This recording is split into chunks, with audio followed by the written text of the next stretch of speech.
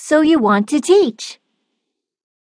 If you have a hobby, talent, or knowledge you'd like to share, you just might be able to start a profitable business teaching what you know to kids. You may only want to make some extra money teaching lessons in your spare time, or make your living doing it full-time. You might have been teaching lessons for a while already, and maybe you just need some new ideas to reinvigorate your business. Whether you'll teach private lessons or group classes, this book is for you, for all types of enrichment subjects. It'll help you find locations to teach, help you get and keep students, and will give you information on setting up your teaching business. What are enrichment subjects?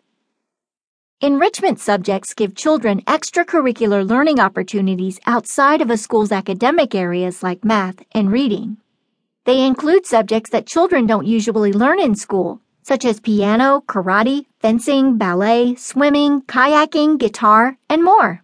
Enrichment lessons are educational, but instead of being academic, they provide children with a talent, hobby, or skill that enriches their lives.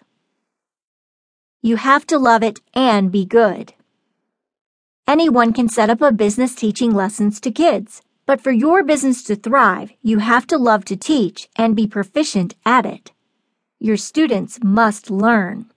Never teach just for the money. If you're skilled in your subject and love teaching, you'll likely become an outstanding teacher whose business will flourish.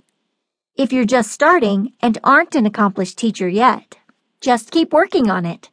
If you have love and enthusiasm for teaching and take the time to perfect your style, becoming a master teacher should happen quickly. Final thoughts. This book doesn't get into the specifics of what to teach during each lesson, since different subjects require different lesson plans. You're the expert in your topic, so you likely already have an idea of what you'll teach in your lessons.